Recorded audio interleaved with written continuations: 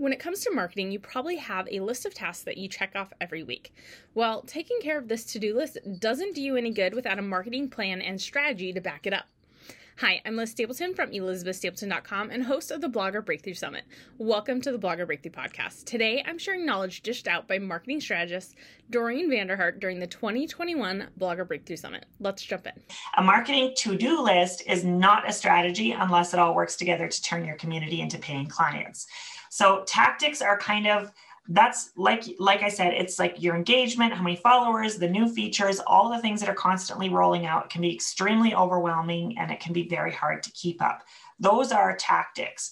So the strategy is kind of the foundation underneath it. So I always look at this kind of like an ice cream cone where the tactics are the sprinkles. Like they're great to have, they're delicious, they're lovely, but they're not the most important thing. So you want to get the ice cream in the cone first, and that's what we're going to talk about today. So we're not going to get into the specifics on a lot of tactics because those change every freaking second. So we're not even going to get into that. We're going to get into the foundation. That's the most important part. Once you have a handle on that, the tactics are like the sprinkles, and you can just kind of do what works for you and what feels for you, good for you. And I promise it will work. So first thing, we're going to step it way back to the very almost before the beginning, but this is something that probably doesn't pop into your head when you think about your marketing plan, but it's the most important part.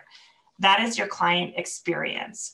So at the end of the day, this is what really matters. Like you can spend so many hours and so many dollars on marketing or on your social media, but if your client experience sucks, you're not going to get anywhere. Whereas on the other side of the coin, like if you have a really impeccable client experience, people are going to be shouting your name from the rooftops. You're going to get referrals. You're going to get that word of mouth. You haven't even opened a social media app. You haven't had to stress about it for a second.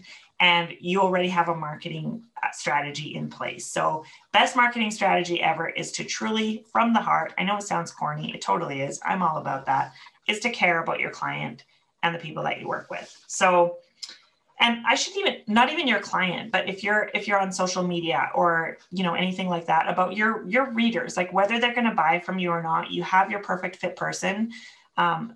Really just put yourself in their shoes and do whatever you can to be helpful. We'll get into that stuff later, but really it comes down to caring about your person. So once you've done that, once you do know that you have a really good client experience, and I know that nothing is ever perfect, but knock their socks off as much as you can, then you want to do the stuff that you think of when you think of marketing. So let's jump into that.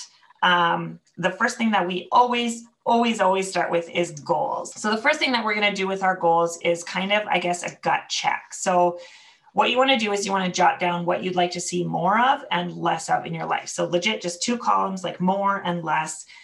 Some things that are overwhelming you or things that you would like to opt out of go in the less column, obviously, and then things that you want to lean into go in the more column. So what do you want your life to look like? Because if you're not thinking about that when you're creating your goals, we need to, that's the most important part. So make sure that you are really, looking at what you want your actual life to look like and not just at, your financial business goals or the impact that you want to make, things like that, but just like the day-to-day little minutia that you want your life to look like. We need to make sure that we're checking in with ourselves on that stuff. The next thing, we're going to get a little bit more technical and a little bit more businessy. We want to look at the last 12 months. So the first thing that you need to check is what drove the most revenue. So, what was the biggest income driver in your business? And then the second thing, like revenue and profits can be 2 very different things. So make sure that whatever's driving revenue is actually profitable as well, because we just need to make sure that we're aligned on those 2 things. And then you want to look at the other side of the coin too. Like, what about the least revenue? So I know as entrepreneurs, you can have a lot of ideas and some of them are awesome. And some of them they feel awesome at first, but then they don't really land the way that we want them to land. But it can be very easy to get attached to those goals. And I'm speaking from personal experience here. So look at those things, like what is not driving revenue in your business? How much effort does it require? Like if it's costing you a lot of your bandwidth and it's not really driving revenue, maybe it's time to let it go. I know it can be you can be emotionally attached to these ideas, but maybe you can let it go for now and revisit it, in 3 months or 6 months or a year. But maybe now is just not the time for that particular offer. So then once you have that information, and of course there's going to be stuff in between, but just kind of evaluate what's working and what's not working. Then you want to use that information to break down your offerings for the next little bit. So some people are really good at setting, 5-year goals or 1-year goals or like doing the big picture stuff. And some people, that's a lot to bite off. So I say, look at least the next 3 months and then kind of have a general idea of the next year-ish if you can, but do what works for you, obviously. So you want to break out the next 3 to 12 months, and here's what you want to look at. So you want to first look at, what your sales goal is. So how much money do you need to or want to make in the next 3 to 12 months? Then you want to look at your offer and the price of that offer. And then you'll know, once you have those 3 things, you're going to know exactly how many of your offer you're going to need to sell in order to make the revenue that you want to make. And then again, on number 4 and 5, revenue, you need to look at that, obviously, but also make sure that you're not forgetting about your take-home pay, because you need to make sure that you are being compensated for all of your hard work. Absolutely. So very important. So then this is going to give you a really good idea of what your goals actually are. That's a really good place to start. So once you have that, then we are going to look at the seasonal shifts in your business. So you want to take note of any important dates. And this is also applies to your life, right? Like, so if you want to take a vacation on a certain day, like make sure that you're making note of that when you're creating your marketing plan. You want to look at national holidays, launches, promotions. Like if you have any seasons that are particularly busy for selling, maybe you're super busy in the summer and it dies off in the winter, or the other way around. Maybe Christmas is really busy, or fall, if you're a photographer, fall is really, really busy. So just depending on your industry and what you do, you're going to have seasons that are, a little more packed than other ones.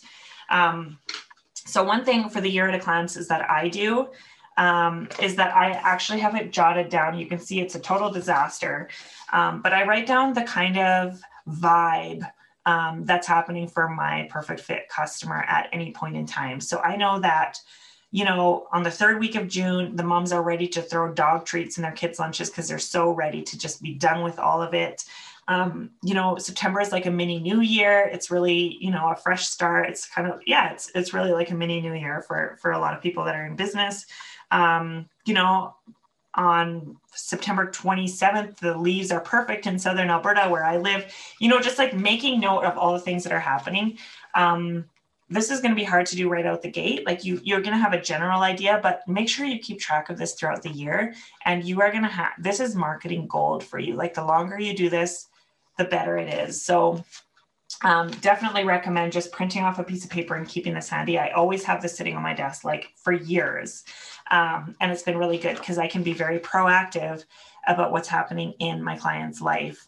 And instead of waiting for the feeling to come and then addressing it then, or even missing it altogether. All right. I hope Doreen's tips gave you some ideas on how to craft your own marketing strategy. Be sure to join me next time when we take a look at how to grow your community effectively. I'll catch you next time.